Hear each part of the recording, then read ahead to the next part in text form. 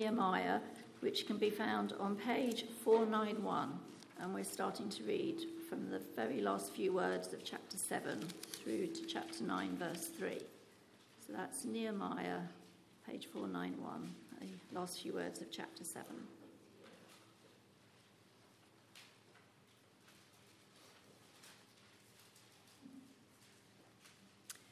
When the 7th month came, and the Israelites had settled in their towns, all the people came together as one in the square before the water gate. They told Ezra, the teacher of the law, to bring out the book of the law of Moses, which the Lord had commanded for Israel. So on the first day of the 7th month, Ezra the priest brought the law before the assembly, which was made up of men and women and all who were able to understand. He read it aloud from daybreak till noon, as he faced the square before the water gate, in the presence of the men, women, and others who could understand, and all the people listened attentively to the book of the law. Ezra, the teacher of the law, stood on a high wooden platform built for the occasion. Beside him on his right stood Mattithiah, Shema, Ananiah, Uriah, Hilkiah, and Maaseiah, and on his left were Pedaiah, Mishael, Malchijah, Hashem, Hashbaddanah, Zechariah, and Meshullam. Ezra opened the book. All the people could see him because he was standing above them. And as he opened it, the people all stood up. Ezra praised the Lord, the great God, and all the people lifted their hands and responded, "Amen, Amen." Then they bowed down and worshipped the Lord with their faces to the ground. The Levites, Jeshua, Bani, Sherebiah, Jamin, Akkub, Shabbatai, Hodiah, Maaseiah, Kelita, Azariah, Jozabad, Hanan, and Pelaiah, instructed the people in the law while the people were standing there. They read from the book of the law of God, making it clear and giving the meaning so that the people understood what was being read. Then Nehemiah the governor, Ezra the priest and teacher of the law, and the Levites who were instructing the people, said to them all, "This day is holy to the Lord your God. Do not mourn or weep." For all the people had been weeping as they listened to the words of the law. Nehemiah said, "Go and enjoy choice food and sweet drinks, and send some to those who have nothing prepared. This day is holy to our Lord. Do not grieve, for the joy of the Lord is your strength." The Levites calmed all the people, saying, "Be still, for this is a holy day. Do not grieve." Then all the people went away to eat and drink, to send portions of food, and to celebrate with great joy, because they now understood the words that had been made known to them. On the second day of the month, the heads of all the families, along with the priests and the Levites, gathered round Ezra, the teacher of the law, to give attention to the words of the law.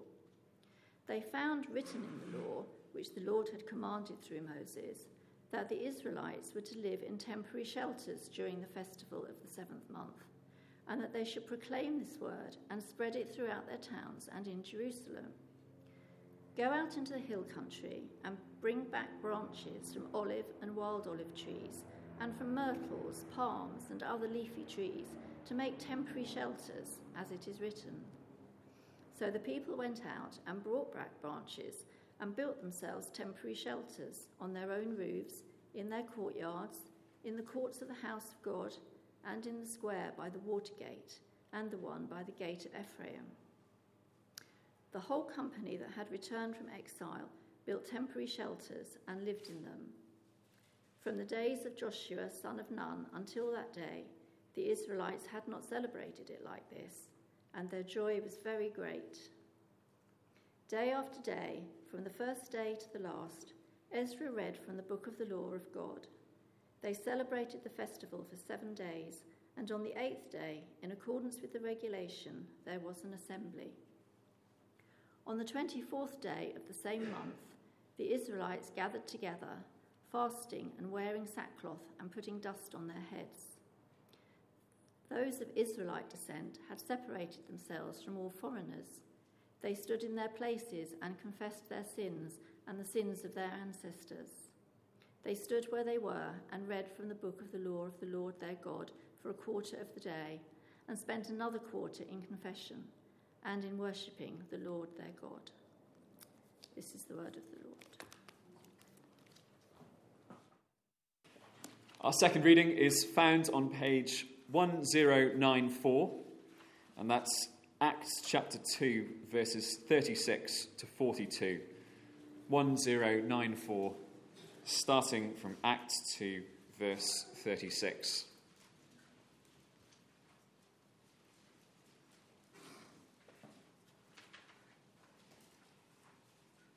Therefore, let all Israel be assured of this: God has made this Jesus, whom you crucified, both Lord and Messiah. When the people heard this, they were cut to the heart and said to Peter and the other apostles, "Brothers, what shall we do?" Peter replied, "Repent and be baptized, every one of you, in the name of Jesus Christ, for the forgiveness of your sins, and you will receive the gift of the Holy Spirit. The promise is for you and for your children and for all who are far off, for all whom the Lord our God will call." With many other words he warned them, and he pleaded with them, "Save yourselves from this corrupt generation." Those who accepted his message were baptized, and about 3,000 were added to their number that day. They devoted themselves to the apostles' teaching and to fellowship, to the breaking of bread and to prayer.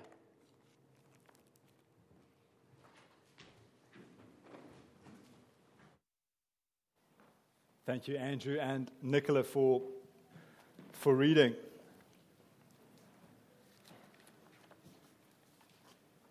Good evening. So,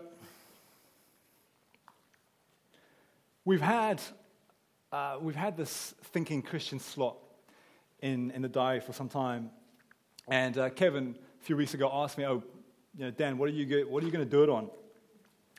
And so I sent him a list of 5 options. I said, hey, here's a few ideas. Let me know what you think. And after I sent it, I thought, why did I include revival in that list? I'm really hoping that he doesn't come back and ask me to do revival. Guess which one he picked. Let's pray.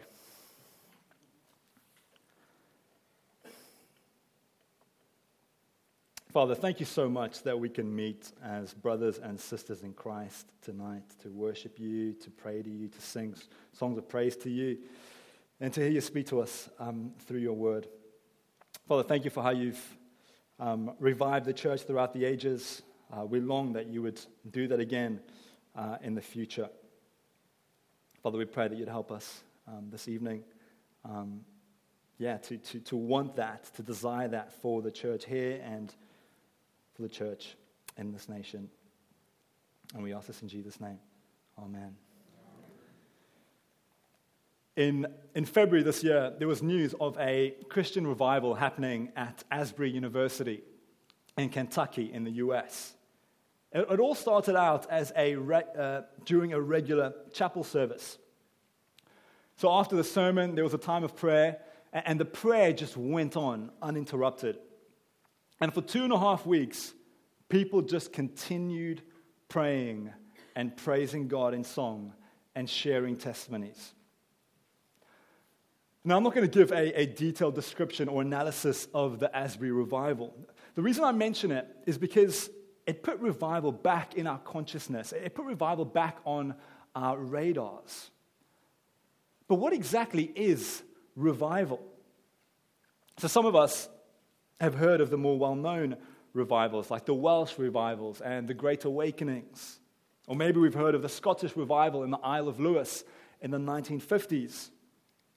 More recently, in the 80s and 90s, there was a massive revival in China.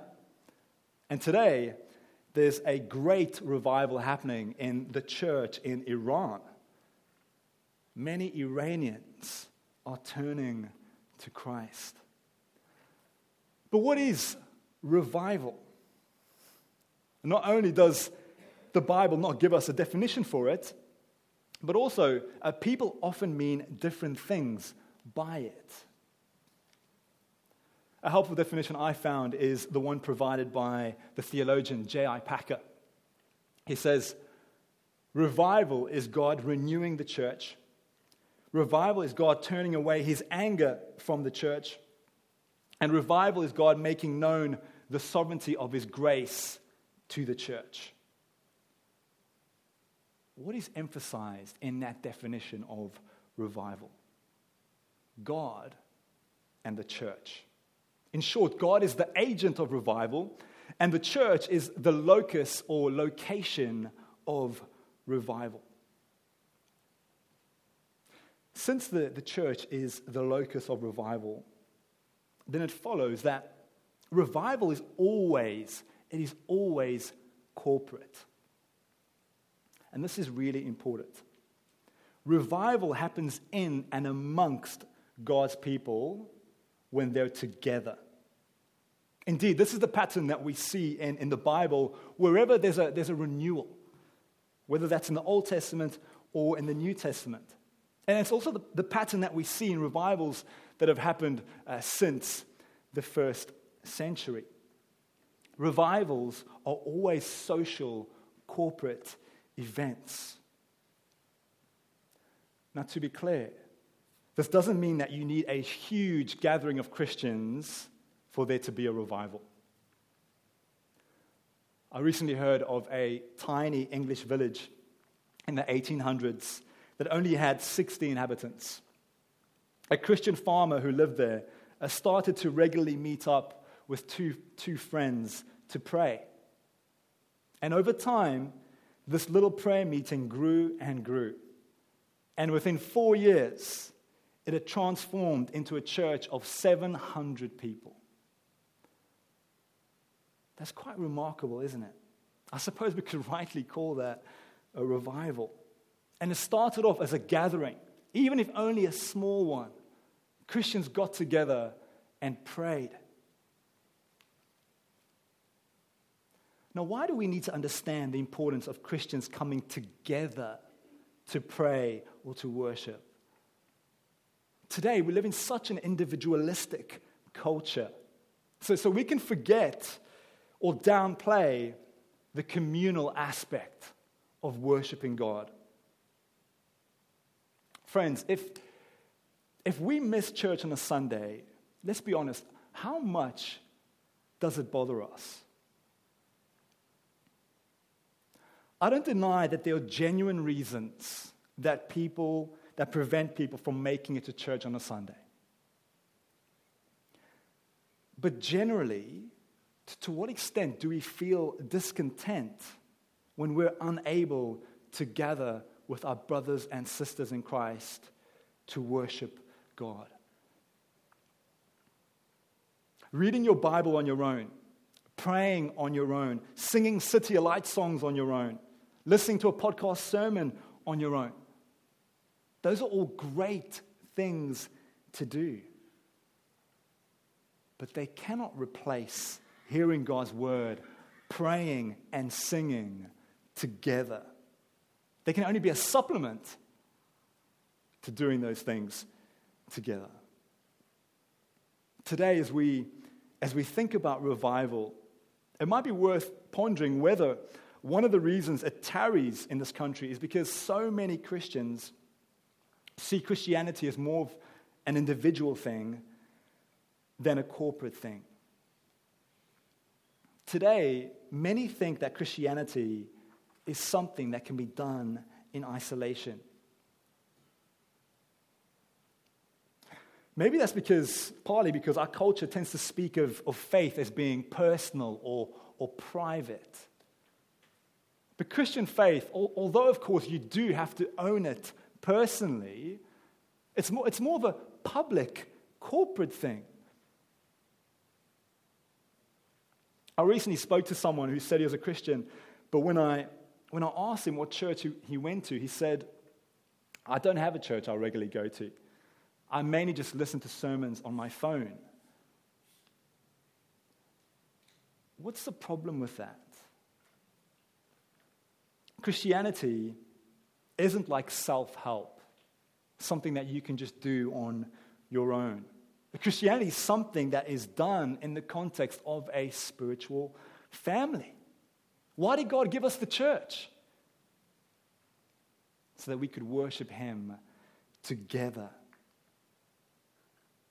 Just think how disrespectful it is to effectively say to God, God, I know the church is your idea, but personally, I don't think I need it.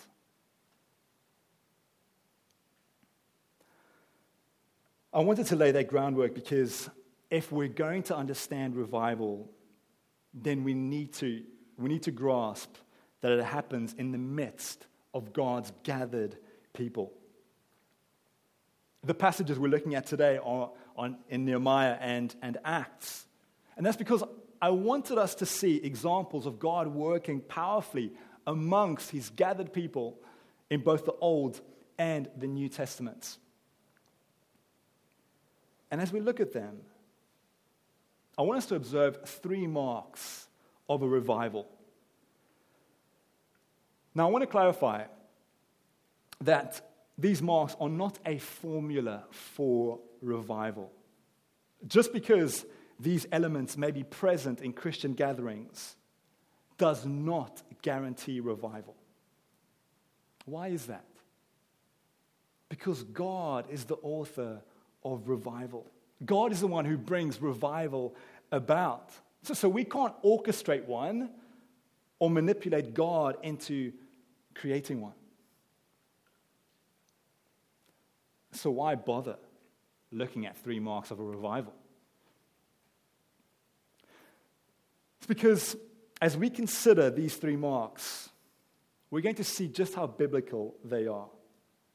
These 3 marks are basically just 3 signs of a healthy church. So when a church displays these marks, well, we shouldn't be surprised if God does choose to bless that church and send revival. The church is simply doing what it was meant to do. And folks, there's nothing spectacular about these marks. They're actually pretty ordinary. One pastor who studied revival says this: revival is the normal work of the church, but just super normal, multiplied for a moment. So there was more prayer, there was more preaching, there was a growth in holiness, and there were conversions because people were sharing the gospel more and people were drawn. There's nothing really extraordinary about that, is there? Friends, how encouraging. God has brought about revival when Christians were just doing regular Christian things like praying, preaching, sharing the gospel, and growing in godliness. Let's turn now to our 3 marks of a revival. The first mark is this: God's word is central.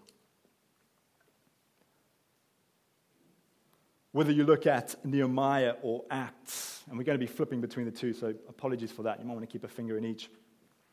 Whether you look at either at Nehemiah or Acts, you can see that God's word plays a key role in the reviving of God's people. So have a look at Nehemiah 8 from verse 1. All the people came together as one in the square before the water gate. They told Ezra, the teacher of the law, to bring out the book of the law of Moses, which the Lord had commanded for Israel.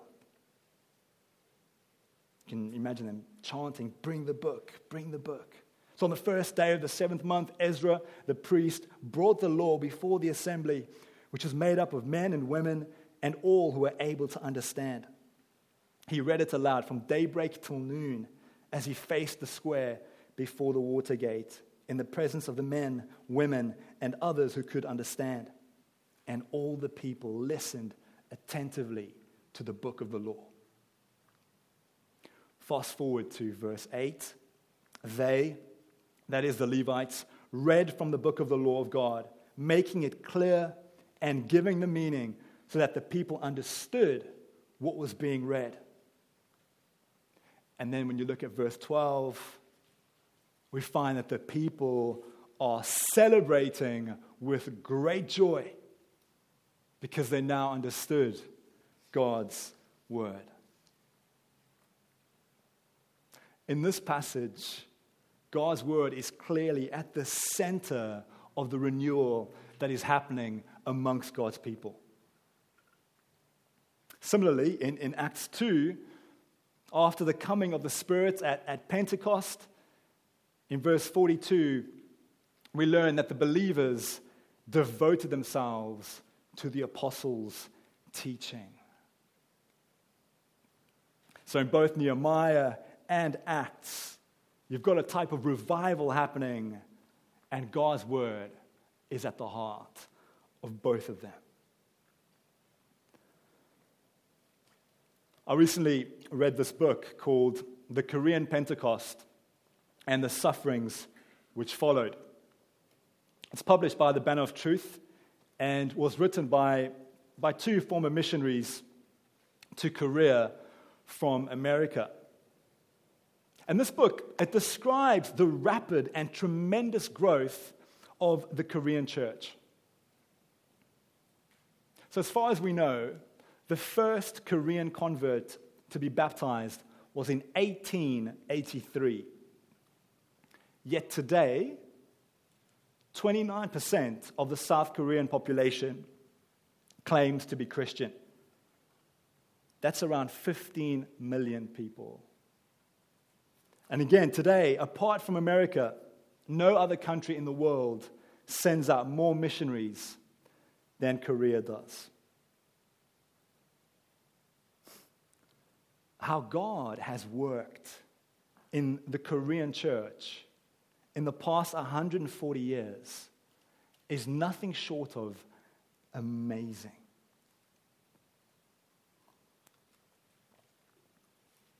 But here's how the authors describe the Korean church, the authors of this book. It's known for its emphasis on prayer, Bible study, personal work. I think that's one-to-one and pastoring people, sacrificial giving, and missionary activity. What does the church do? It prays and it studies God's word, and from that flows personal work, sacrificial giving, and missions. Friends, on the one hand, that is so ordinary. But on the other hand, it's extraordinary. God worked powerfully through the Korean church. And all the church did was prioritize God's word and prioritize prayer. The prioritization of prayer is our second mark of a revival. Just as prayer was prioritized in the Korean church, it was the case in Nehemiah and in Acts. Again, in Acts 2, where it says that the believers devoted themselves to the apostles' teaching, it goes on to say that they also devoted themselves to fellowship, to the breaking of bread, and to prayer. Again, notice the emphasis on the corporate nature of their faith. So the church in Acts prayed together. It was a vital part of what they did as a community. And it was also an essential part of the renewal in Nehemiah's day. So in Nehemiah chapter 9, you've got the Levites leading the Israelites in prayer. For example, in chapter 9, verse 5, we see them blessing the Lord's name. And then in verse 32, we find them making an appeal to God. Now, There's more to the prayers in Nehemiah 9 than what I've just shared, and we'll cover that in our next point. But for now, I just want us to appreciate the importance of prayer in the life of God's gathered people, whether in Acts, Nehemiah, or the Korean church.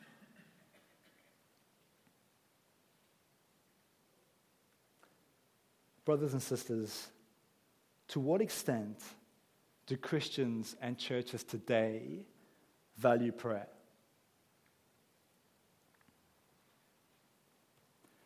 Do you know what's one of the least attended meetings we have? It's our monthly prayer gatherings. Why is that?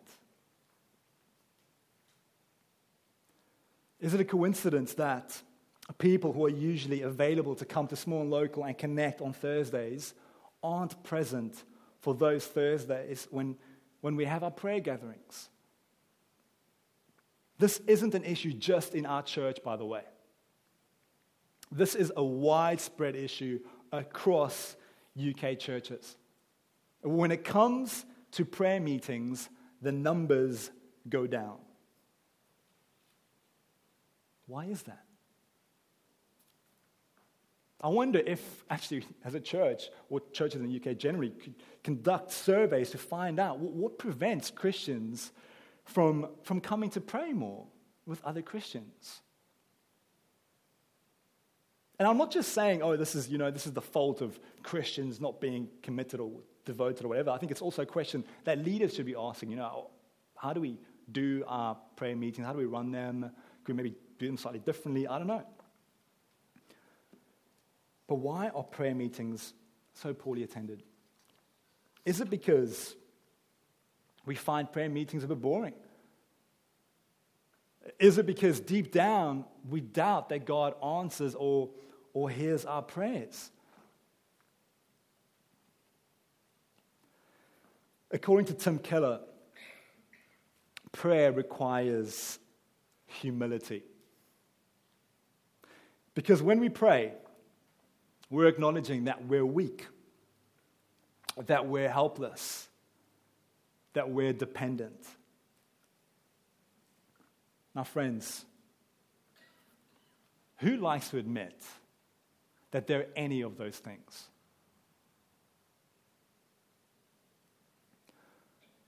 We live in a social media age where we want to portray that we are amazing and we have everything sorted. So we only post photos on Instagram that portray us in a good light. Maybe as Christians, we need to be reminded that we are weak and helpless people who need God. We are dependent on our gracious Lord. Why don't we own that and lean into it? Rather than trying to pretend that everything is hunky-dory in our lives and we don't actually have any needs. You see, the world claims not to need God. Why do we imitate the world? Let's own the fact that we need God and pursue Him in prayer.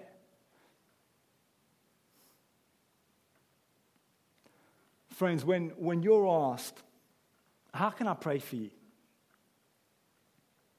How do you tend to respond? Do you ever have that internal dialogue the moment you ask that question?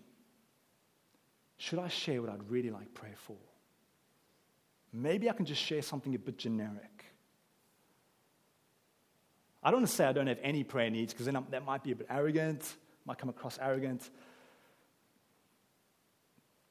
But I don't want to be too open, or they might think I've not really got my act together. And how might that reflect on me? Probably best just to keep up appearances and share something generic. Now, friends, maybe you've never had that internal dialogue. I certainly have. And it's so foolish. Friends, I need God, and so do you. So let's not pretend that we don't. Rather, let's regularly meet with one another to pray to our Heavenly Father. And let's remind ourselves what a privilege it is to be able to do that. Lord, have mercy on us for so often neglecting prayer. Forgive us. Let's turn now to our third mark of a revival. Sin is confessed. Now, this mark is closely tied to the previous one, to prayer. And that's because we could say that confession is a form of prayer. Yet I thought it was important to have confession as its own category rather than as a subcategory of prayer, because there are some important distinctions between the two. For example, you could pray for hours on end, yet never confess sin.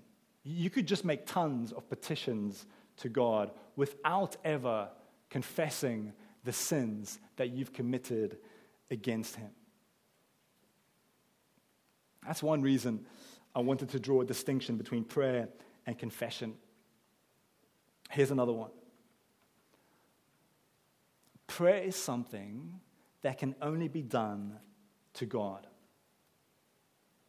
You can't pray to another person, or at least you shouldn't. You can only pray to God.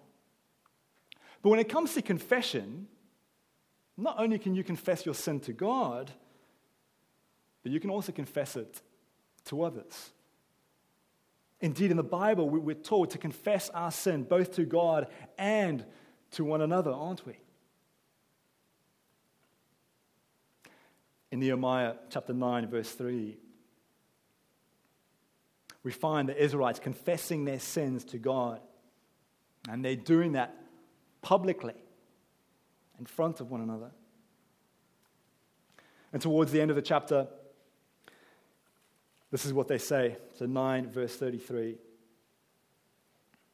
As they're praying and confessing, in all that has happened to us, that is, all the hardships that has come upon us, you, Lord, have remained righteous. You have acted faithfully, while we acted wickedly. That's actually a summary of the whole of chapter 9, where the people both extol God's righteousness and confess their sin, their guilt as a nation. So we see that God's people in the Old Testament confessed their sin. And this was a key part of their renewal or reviving. And it's similar in the New Testament. Speaking to the Israelites in Acts chapter 2, Peter says in verse 36, "Therefore let all Israel be assured of this. God has made this Jesus, whom you crucified, both Lord and Messiah." When the people heard this, they were cut to the heart and said to Peter and the other apostles, "Brothers, what shall we do?" Peter replied, "Repent and be baptized, every one of you, in the name of Jesus Christ for the forgiveness of your sins, and you will receive the gift of the Holy Spirit." This group of Jews in Acts, they heard the gospel and they were convicted by it. That they felt the weight of their sin and guilt, and they acknowledged their need for change. And we learn later in the passage that they repented and were baptized. Friends, confession of sin is something that we need to keep doing. It's not just something you do when you become a Christian. And we keep doing it because, well, we should keep doing it because we haven't yet stopped sinning. That will only happen in the new creation. Although we hope that by God's grace we will continue to grow in holiness, that doesn't mean that we will be fully done with sin while we're in this world. So friends, confession of sin can't be something that we neglect. Yet I worry if that's exactly what the 21st century church in the West does. When you look at devotional books that have been written in the last 20 years or so, and when you listen to prayers across churches today, how much of an emphasis is there on confession? I remember visiting a church where they just had a time for prayer. Someone was leading that prayer, and it was just confessing sin. They just spent the entire that prayer slot confessing sin. And I thought it was beautiful. And the other day I was looking through the Valley of Vision, which is a compilation of prayers from about 500 years ago. And in that book, confession is infused throughout. It's just all over the place. And it made me think of just how much better I think we could be today at confessing sin, both corporately and individually. Why is confession of sin so neglected in our day and age? There's at least a couple of examples, a couple of reasons, I can think of. Firstly, I suspect that it might be related to the therapeutic culture of our day, which is all about making us feel better about ourselves.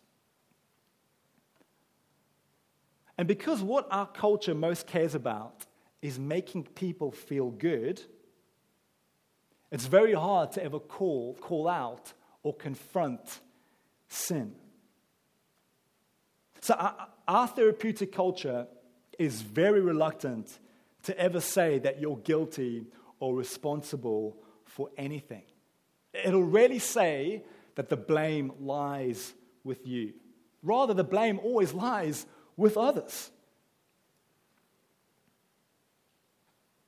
Can you see how this culture or mindset hinders us from reflecting on the sin that is present in our hearts and in our lives?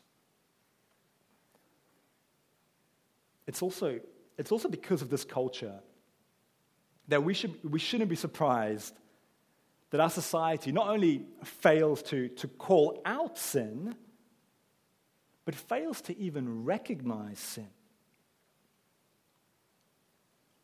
So things that are very clearly said in the Bible to be sin are today actually regarded as being wholesome. As long as something feels good and, hey, as long as it feels right to you, then, hey, it cannot be a sin. And if the Bible says it's a sin, it's either because the Bible's wrong or we've misinterpreted it.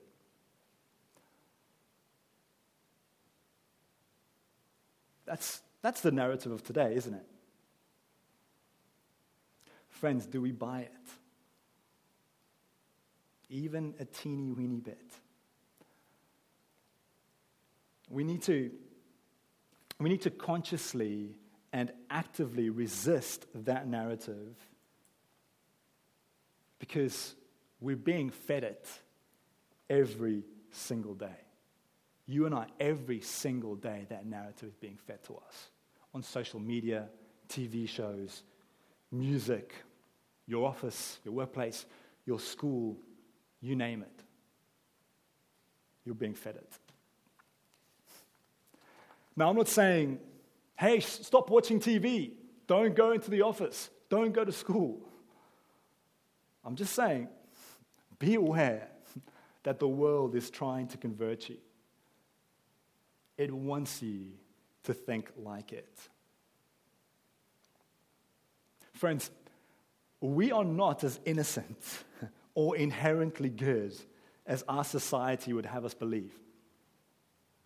We are sinners. Yes, sinners saved by grace, but still sinners. So confession has to be a priority for us. Let's regularly confess sin and run to the fountain of grace. There is a fountain filled with blood drawn from Emmanuel's veins. Here's another reason why I think we tend to neglect the confession of sin. We want to preserve our reputation. And this applies especially to the confessing of sin to one another.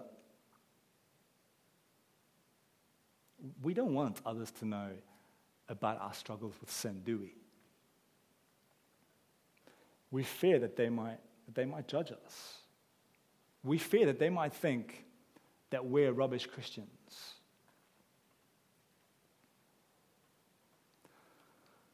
I was struck by how the Korean believers in the early 20th century would confess sin.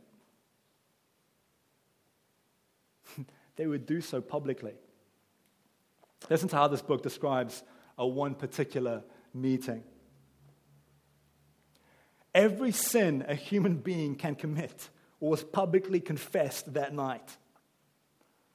We may have our theories of the desirability or undesirability of public confession of sin. I have had mine. But I know now that when the Spirit of God falls upon guilty souls, there will be confession. And no power on earth can stop it. He goes on to describe how grown men would wail over their sin. He says, man after man would rise. It's in their meeting. Man after man would rise, confess his sins, break down, and weep. After another confession, they would break out in uncontrollable weeping, and we would all weep. We could not help it. And so the meeting went on until 2 a.m. with confession and weeping and praying.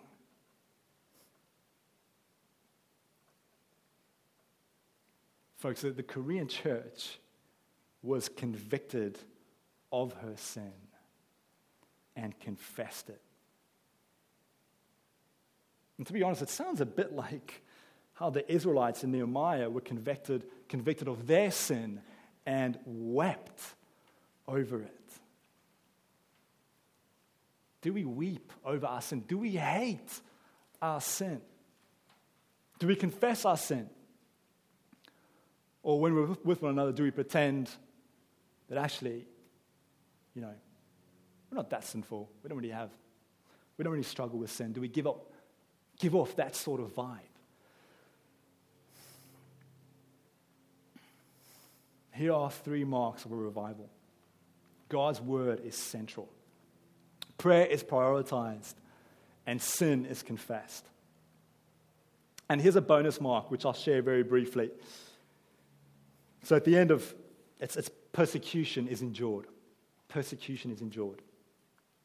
At the end of Acts chapter 5, we find the apostles rejoicing because they had been counted worthy of suffering disgrace for Christ's name. So they're going, yes! We're being persecuted for following Jesus. For following Jesus. Isn't that amazing? Can you imagine any of us doing that? If we were persecuted, we'd think, whoa, what? I just stop doing whatever I'm doing so I'm not persecuted. And we might think, hey, if I'm being persecuted, maybe I've done something wrong.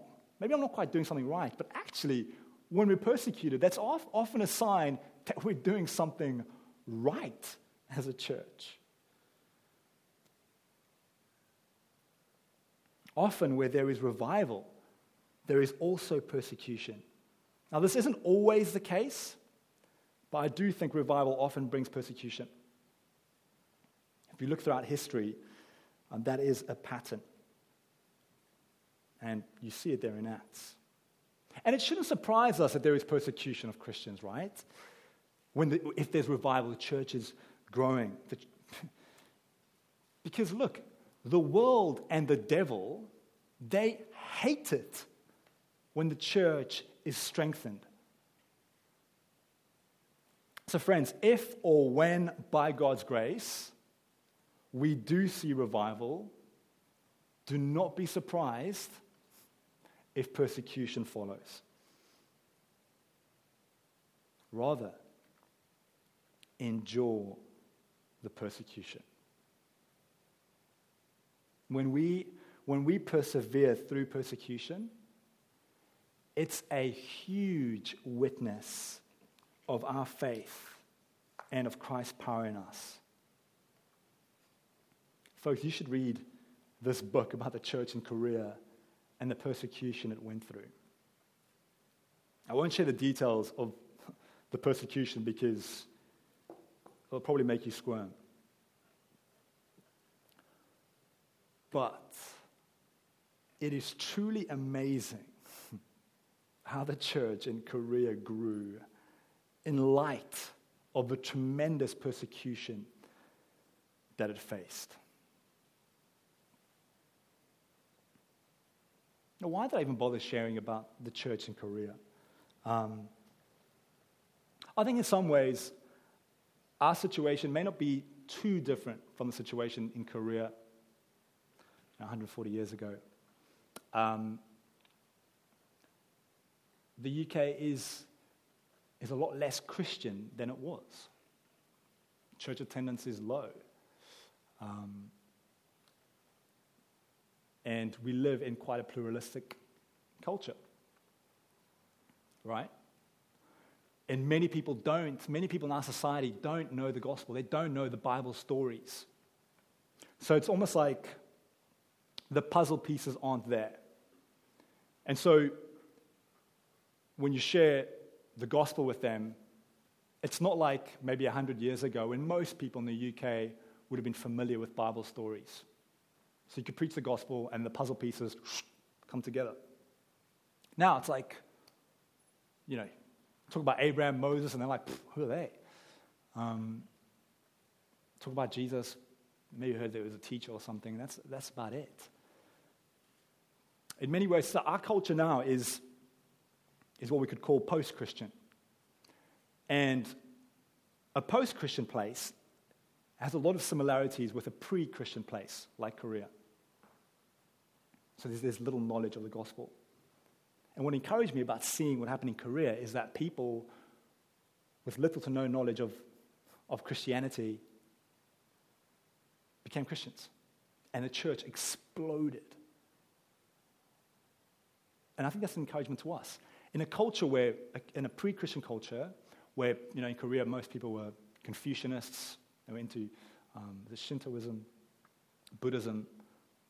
Those were kind of isms that were popular around there, right? Today we've got, agnosticism, atheism, Hinduism, Islam. That's not an ism, but yeah, you know what I mean. We live in a multicultural society. But it doesn't mean that we can't hope for revival or we can't expect revival. I think we can. So let's not be discouraged. Friends, there's so much more that could have been said on the topic of revival. But tonight, I wanted to consider some of the hallmarks of what we might call a revival. I hope that we will long for revival. I hope that we will pray for it. But above all, I hope that we will have a greater desire for the Lord, that we will want more of Him. And that desire would play out by us continuing to prioritize His Word, to prioritize spending time with our Heavenly Father in prayer, and to regularly confess our sin. those things might seem pretty ordinary, but God can work mightily through them. So let's not neglect them. Let's pray.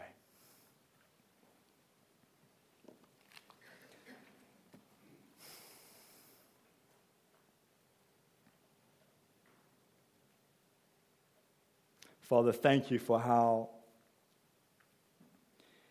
you have worked in intense ways in your church throughout the ages, all over the world. There are stories of revivals. Father, we long to see revival in this land. We long to see revival here in Banstead and beyond. Father, we do pray that you would send it. And Father, we pray that your church would continue to put your word right at the center and never drift from that. And we pray that your church would seek you in prayer. Forgive us for often neglecting it. And Father, we pray that we would be those who come to you regularly confessing our sin against you and against one another. And Father, may we not run away if or when persecution comes. Father, we do pray for revival in this land, and we pray that you would save people from every background, from every different type of religion, from every different type of culture.